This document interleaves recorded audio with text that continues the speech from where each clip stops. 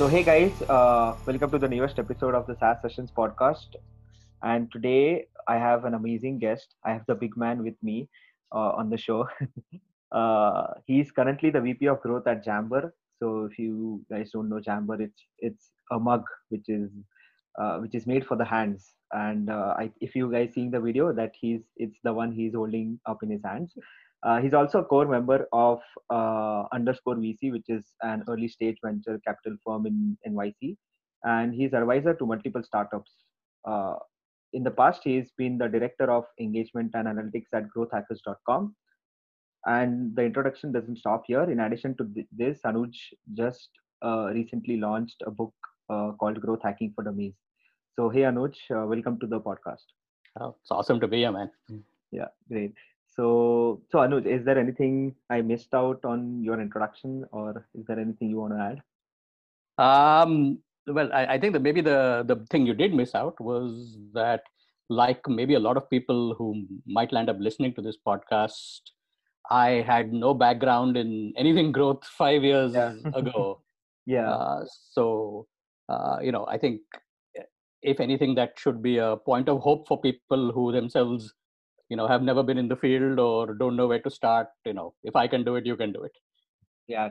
Awesome. Yeah. So I think you started as a software engineer, and then you transitioned into growth. So how was your journey in that way? And how do you transition into SaaS particularly? Yeah, so I'll take it even one step before that. In that my education is actually in science. Right? So I have two master's degrees in biochemistry and in Yeah. chemistry. And you would think that is a really weird sort of transition to be making from something like that all the way to SaaS. But this was an insight that Sean Ellis actually had when we were first talking about me joining the team, was that anybody with a science background might actually be better positioned for such a role, because what is the one thing you do in science? You experiment a lot. Yeah. And my first experiment doc at Growth Hackers was the same one we used, or you and I or everybody listening to this will have used in school, Right. which is the Mm-hmm. same doc that had the aim and the hypothesis, the materials, the method, your observations and your results and your conclusions and next steps. So the process is exactly the same. It's just the context within which it's applied is slightly different. Right. Uh, right. And so, in many ways, all of us know the basic growth hacking process. It's just Right. we might have forgotten it, or it might have gotten buried under all of the jargon that now exists around the topic. Great. That's an interesting insight. So let's talk about the growth which is which is happening today, right? Because I know the world, as I said in the beginning, it's uncertain times for a lot of startups. So how do you think like growth is functioning, like growth teams are functioning these uncertain times? Because even like the teams which are not growth teams, different teams are for different teams, agility is the key. Like they have to move fast, they have to change everything fast, because when you started 2020 your strategy was different 2 months into the year, and like everything has to change. Like whatever you have planned for the H1, you have to change everything. And I think speed is the thing here, and then you have to try new things out, see what works, and then move on. That is applicable to non-growth teams as well. So how do you think, the growth team which is there, which is managing in these uncertain times? Yeah. So I think, a lot of, so if you think about when growth teams actually get instituted within companies, it's when the company has moved past product market fit, right? And so many people who become part of growth teams have never gone through that process of understanding how did this product even become a must have in the first place, Right. right? And I think it's almost like growth teams need to put themselves in the shoes of, if I were a founder, what would I have to do Mhm. to validate that my product is truly a must have? Right? Because that's the condition that exists today, is People are making very clear cut decisions based on value, and only the true must haves are surviving the cut, Right. right? And so the process, I think, stays exactly the same of, if you were to validate a product, right, just from scratch, what would you, right? You'd go and validate it. What is the true nature of the problem? Right. You'd go and validate, is the way we are delivering or thinking of delivering the solution the right way to address the problem as it exists today, Right. right? And then constantly iterate with your customers to ensure that not only are you delivering value, you're delivering it as quickly as possible to Right. your customers, right? Right. So I think it's almost like a rediscovery of that cycle. But Right. to the point you're making, like the situation is so fluid. Like one week, CPMs will be down, and one week they'll be up, and there's Yeah. just flux. So Yeah. what that is telling us is that this cycle of constantly understanding the nature of what makes you a must have Hmm. also needs to be accelerated. So Right. the amount of qualitative sort of feedback you need to be getting, the frequency of that, if that was normally for you, I talk to my customers every 2 weeks or every 4 weeks, or Hmm. or every quarter, whatever that frequency was, you need to like really compress that frequency down and make it a weekly thing. Because not only are you trying to understand, hey, do my current customers still want me the way I am today, Hmm. but you're also trying to understand all the people who could become my customers, how do they want me or my product in Right. today's scenario, Right. right? So it's as much a retention problem As as it is an acquisition acquisition. problem.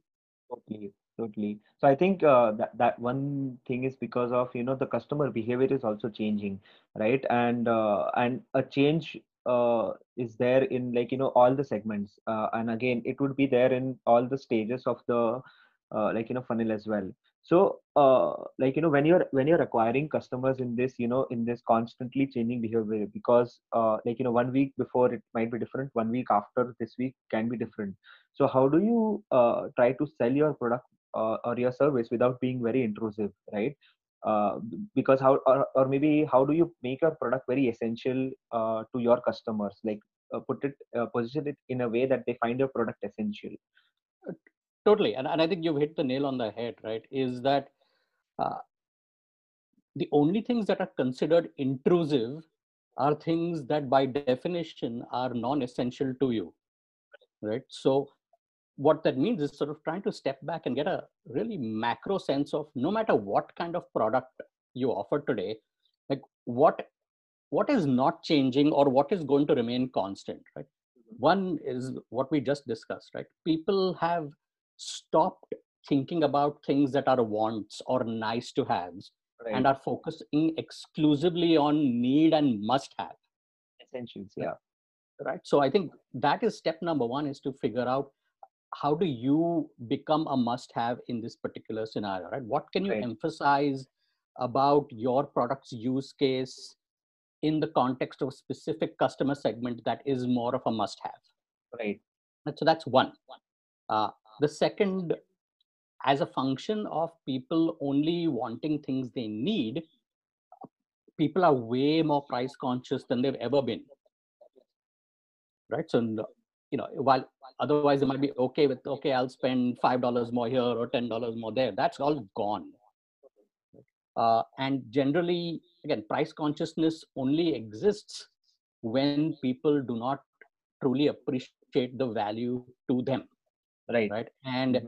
so you've got to, and keep in mind the broader context, also of things like, it's not only just about the companies you might be selling to, but they're ultimately people, right? And people Right. themselves have either been furloughed, they've lost their jobs, whatever that may be, Hmm. right? So it may not be a situation where you need to extract money right now. If you are in that sort of a position, it may be one of those buy now pay later sort of scenarios, or it may be a function of you getting an even better understanding of what is this new universe I operate within? Like, I know that in Right. normal circumstances, for example, my customer may be A, B, and C. But in Right. this new scenario, my customer could also include D, E, and F, Right. right? And Mhm. because that is the lens through which your potential customer is looking at you and sort of comparing you, in a universe, not in a vacuum, right? So I think you've got to sort of re-establish what is your comparative value in this new universe, and can you find a way to bring yourself to the top of that value so that this entire question of price isn't as big of a consideration, because by definition you are more of a must have than everybody else, Right. Totally. Yeah. right?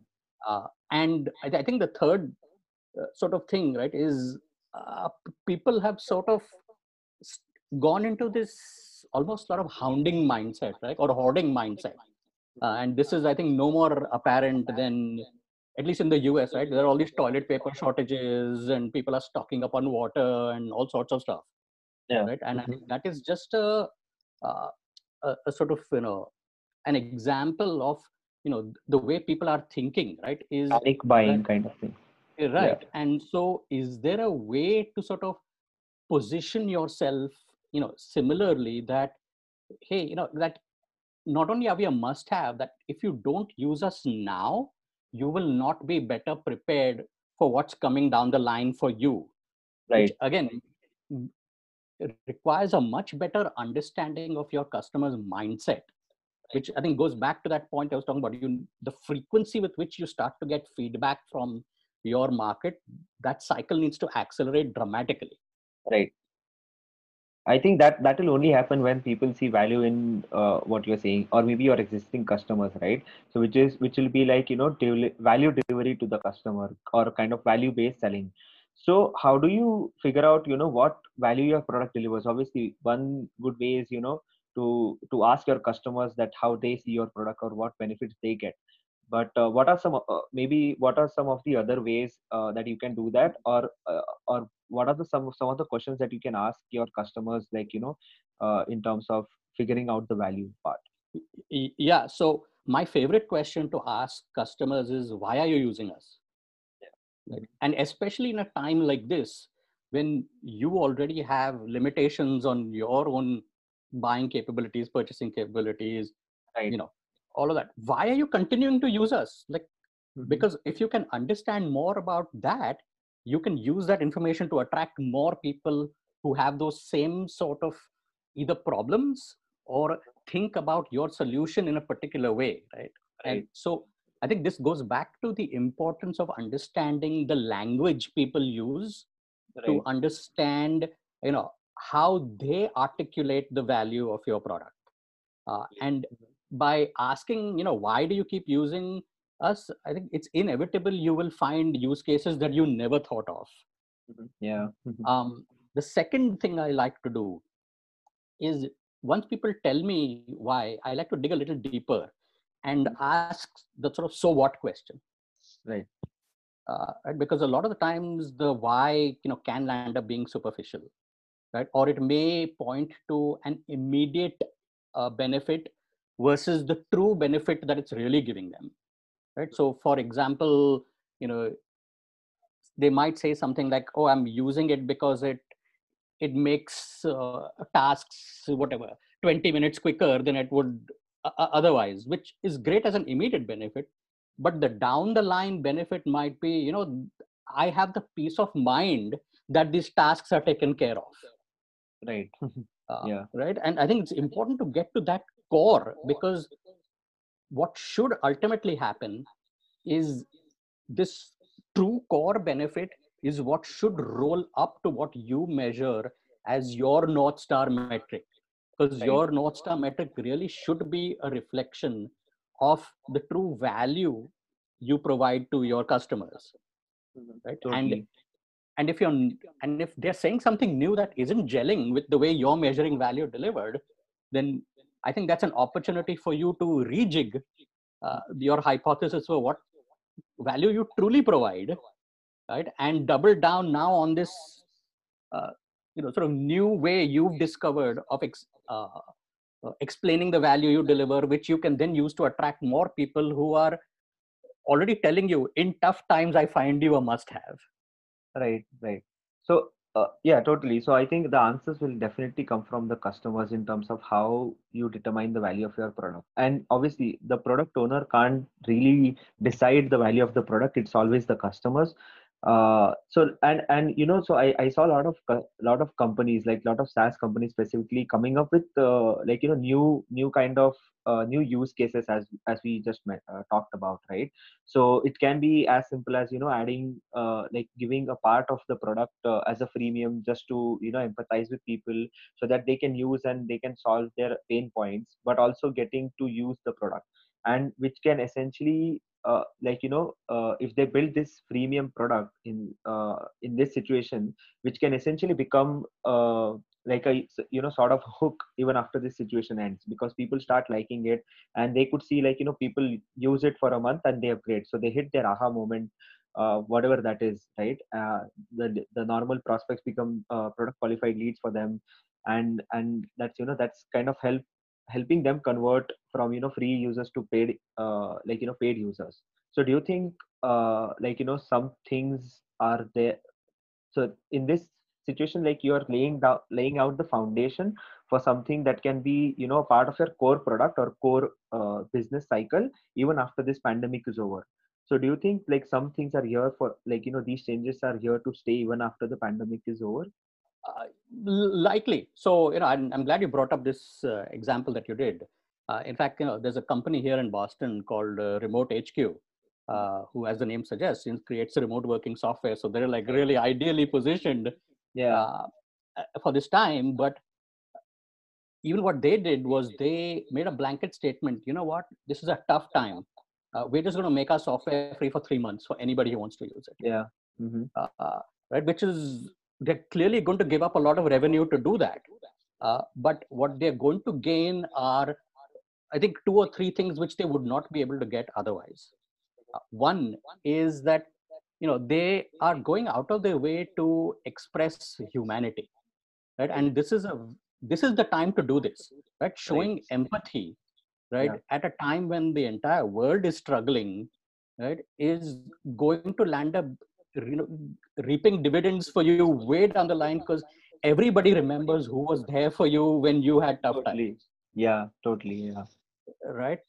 And so this is not as much about selling or extracting value right now, with the Yeah. caveat being that you have some level of runway to allow you to do that. Yeah. Right. But if you can do it, uh, and by allowing this just broad-based expansive usage, you are, to your point, allowing people to develop the habit for your product, Yeah. because now Yeah. there's no strings attached.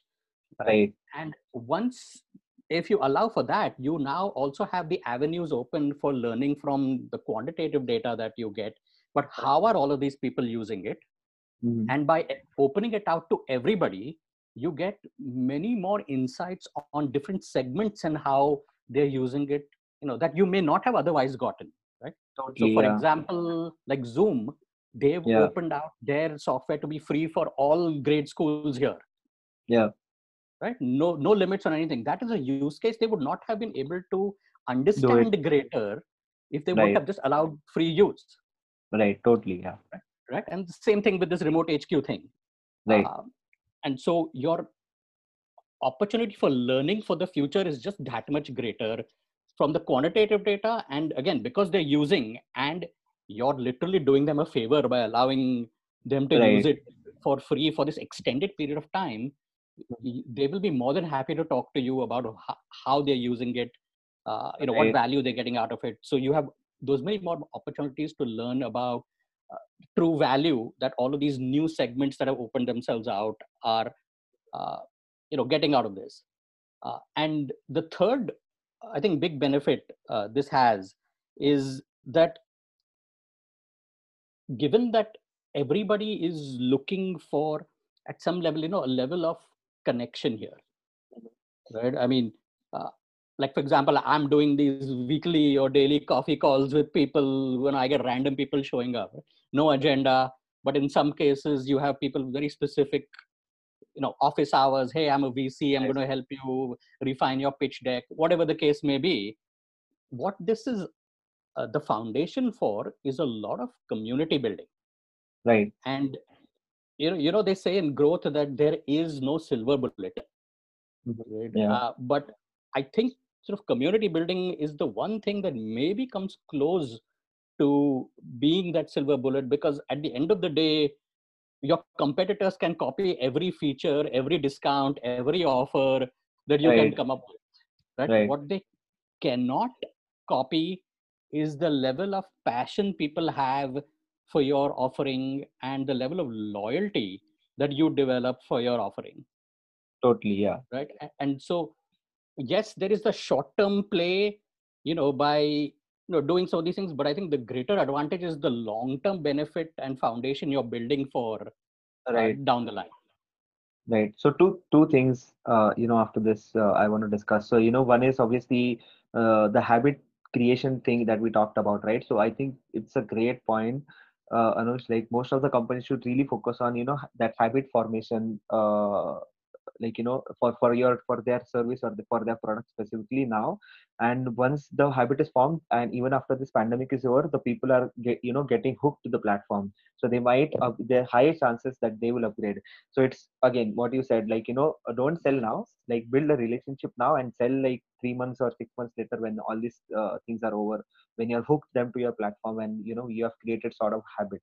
So and obviously second thing is you talked in the last, like short term gains versus short term wins versus long term rewards. So it can be crucial as well, right? Because the next step you're gonna take is gonna be laying the foundation again, as I said, for something which is gonna be in your product even after this thing is over. And you have to be very careful about it as a company on what decisions or what steps you're taking, so that it affects you, it helps you get the short term wins as well for the 3 months 6 months during this pandemic. And it also helps you like for the long term, like so all the users you got are there to stay even after, like this whole thing is over. So how do companies like be really careful about Yeah. this? So, and I think there's one more sort of point to be made here is Mhm. clearly there will be an audience despite all of this that will not be ready for you, right? Right. Just because of their personal situation or whatever it may be. Right? Yeah. But just given the current scenario, right, Mhm. because people don't have a lot of flexibility to buy, Right. by what that means is they're a lot in window shopping mode, Right. right? Or they're just browsing for, when I have the budget or when I have the flexibility, I'm going to keep this thing in mind for that time. Right? Right. So this is the time to, I think, keep in mind those audiences as well. Is while you may not be able to extract value from them right now, you can Yeah. still engage them somehow right now. So even if you're Right. running ads right now, yes, there are ads for the people who may find immediate benefit, but that doesn't mean that you shouldn't recognize that, hey, we realize that you may not be ready, and if you're not ready, Yeah. right, here's maybe a free resource for you to keep in mind, or here's a different way for you to keep your skills up using our platform in some way, like some avenue for them to Yeah. keep, or to have Kind of a yourself be hook. top of mind for them Yeah. at the Yeah. right time. So there Right. might be, especially if you're running a lot of top of funnel stuff, you might be doing a lot of retargeting campaigns right now for for Right. down the line, or you might be like prospecting to find, who are these people who might be in browse mode versus I can still buy mode. Yeah. Right. That's I think you have to be really careful about extracting or segmenting these people, right? Because people who would be serious, they could even upgrade to the paid plan even in this Totally. situation, right? If they want to buy. But Yeah. that does not, if people are using for free, that does not mean you can't expect value from them. You can obviously connect with them to see how they're using the product, just as we discussed earlier, that Yeah. talking to customers will give you new avenues to use new avenues of use cases for the same product, that which the product team wouldn't know, like because the situation has changed, they are using my product differently, right? And I think that can be true for a lot of products. I think of like Airtable or Notion. So like they would have discussed about use cases for the HR team, marketing team, like Totally. admin team, sales team, but now they like health team. Like how is a health team using like Notion, for example, like where you can put all these docs together and you can share it with people easily or something like that. So Yeah, this brings up a really interesting point as to how you can go about attracting new people even in this time, right? Is just as there are mhm, these new use cases, as right, you find all of these, what you'll find is in these adjacent use cases, there are these other players that you were never aware of.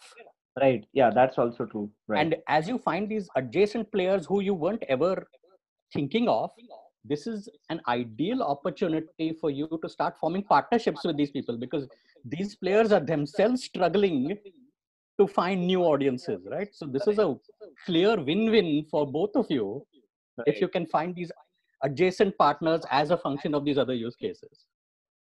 I just saw, like, I was browsing Slack apps on Slack marketplace, and I just saw that there's a Microsoft Teams beta app as an on the Slack marketplace. So I don't know how is that gonna pan out, but you just brought this thing up, so I remembered. Yeah, like straight competitors. Yeah, no, and I've been thinking about this ever since more since yesterday, because so there's this sort of casual fast food chain called Panera in the US, right? And clearly, a lot of their business normally used to come from people eating in, but Mhm. that is obviously not happening right now. Right. Hmm. So what they had started doing was, okay, you can still do takeout, Okay. Right. Hmm. and then they double down on that and say, okay, if coming to the store is too hard for you, we'll do delivery. And they were just Hmm. constantly looking for ways to keep their force employed, right? And so people started taking them up on these offers. They're like, great, why will I not get the food delivered, Right. to myself? Yes, everything is going to cost a little bit more, but that's fine. But the thing they started doing yesterday was they were like, look, if you're stepping out or if you're getting stuff delivered from us, why don't you also let us take care of your groceries? Right. So from yesterday in their app, not only can you order food from their menu, they've got a list of sort of these high volume groceries items that people step out for or have delivered anyway. And they have their people employed to go run around and get these things, right? And it's clearly a more convenient thing for the people placing the order, because now it's multiple things in one place. Right. It's clearly great for Panera because now their people can stay employed for longer, Yeah. as well, right? And I had never put together in my mind that this could be a use case that Panera would deliver groceries, Right. for me, right? But they Hmm. are also using their power of purchasing to buy these groceries and not have them be overly expensive just because they are now providing them, Totally. Yeah. Yeah. right? Some So some there's an new use online cases. and offline sort of application to this whole partnership model in this time, which I think a lot of people Mhm. should be leaning into. Yeah, I think which works out for them as well. In terms of getting new customers now, and keeping them on after this thing is over. That's really. So I think, yeah, we have reached the course of the show. I have a few lightning questions, or rapid Sure. fire questions. Three. So yeah, Anuj, just answer whatever comes on top of your mind. So Sure. what's your since people have a lot of time now, what's your favorite book that you would recommend to the listeners apart from yours and Sean Ellis's? um, Obviously. yeah, so I'll tell you the book that changed my life. It Okay. was one that's called "Surely You're Joking, Mr. Fenman." Uh, it's Okay. written by Hmm. Dr. Richard Fenman. It's an old book, Yeah. Yeah. Hmm. and Richard Fenman was an atomic Amazing guy. physicist. Yeah. He worked on the atom bomb, Right. and it's about his life story. But Hmm. the central message of that life story was try anything once. What do you have to lose? Yeah. Right? Which Nice. ironically turns out to be a book about growth hacking in Yeah. many ways, Totally. because I that's was just gonna exactly say that. it. Yeah. Crazy. So yeah. So next. So what keeps you going? Like, what's the constant motivation for you? I, I think I'm motivated by trying to find more things I really like doing, Okay. Nice. which again Mhm. is just all about experimenting, because every day I find more and more things I don't like. But that hunt for finding things that will bring me more joy in my life Mhm. is really interesting, and that I could be anything from, doing shows like this. It's clearly a Right. lot of fun. Yeah. It could be working at certain kinds of companies. It's anything, but it's more. I'm a process guy at heart, so Mhm. it's more about the process of trying to find things that bring more joy to me, uh, and which then allows me to almost, in a way, blur my work and my personal life in any ways, because it's just, life becomes one big experiment, in a way. And I think that's I think it's its own sustainable positive feedback loop that keeps me going. Awesome, awesome. I think I share the same kind of feeling, yeah, in terms of trying out new things and yeah. So and the last one, like if the current you could call the 25-year-old you, what would you say? Oh boy. um i I think I would say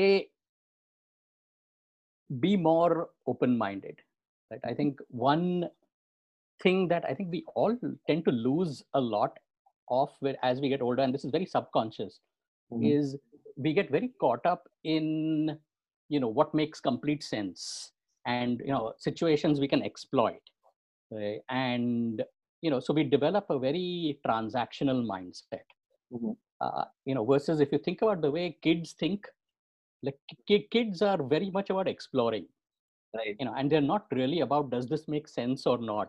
It's Yeah. about sort of enjoying the moment, right? This is why kids put things in their mouths all the time, is because they're just trying Right. to experience life. Yeah. uh, and and I think that ability to preserve that exploratory mindset, I think would have served me a lot better, uh, than those years I lost having very fixed ideas and notions about certain things, Right. thinking, of course, like every 25-year-old does, that everything there is to know. And uh, you know and because I think that would have opened myself out on a personal and professional level to a lot more joy in life, than whatever time I lost out on. So I think uh, retain the childlikeness and the kid's mindset as much as possible. Yeah, that's super interesting, Anuj. Yeah. So I think, yeah, thanks a lot for joining in, Anuj, and giving your time and coming on the show. I mean, great insights from you, and things gonna be like people are gonna love it. Excellent, excellent. No, this was a lot of fun, man. Great. Yeah. So thanks a lot, guys, for tuning in, and stay safe, and we are all in this together. Cheers. Cheers.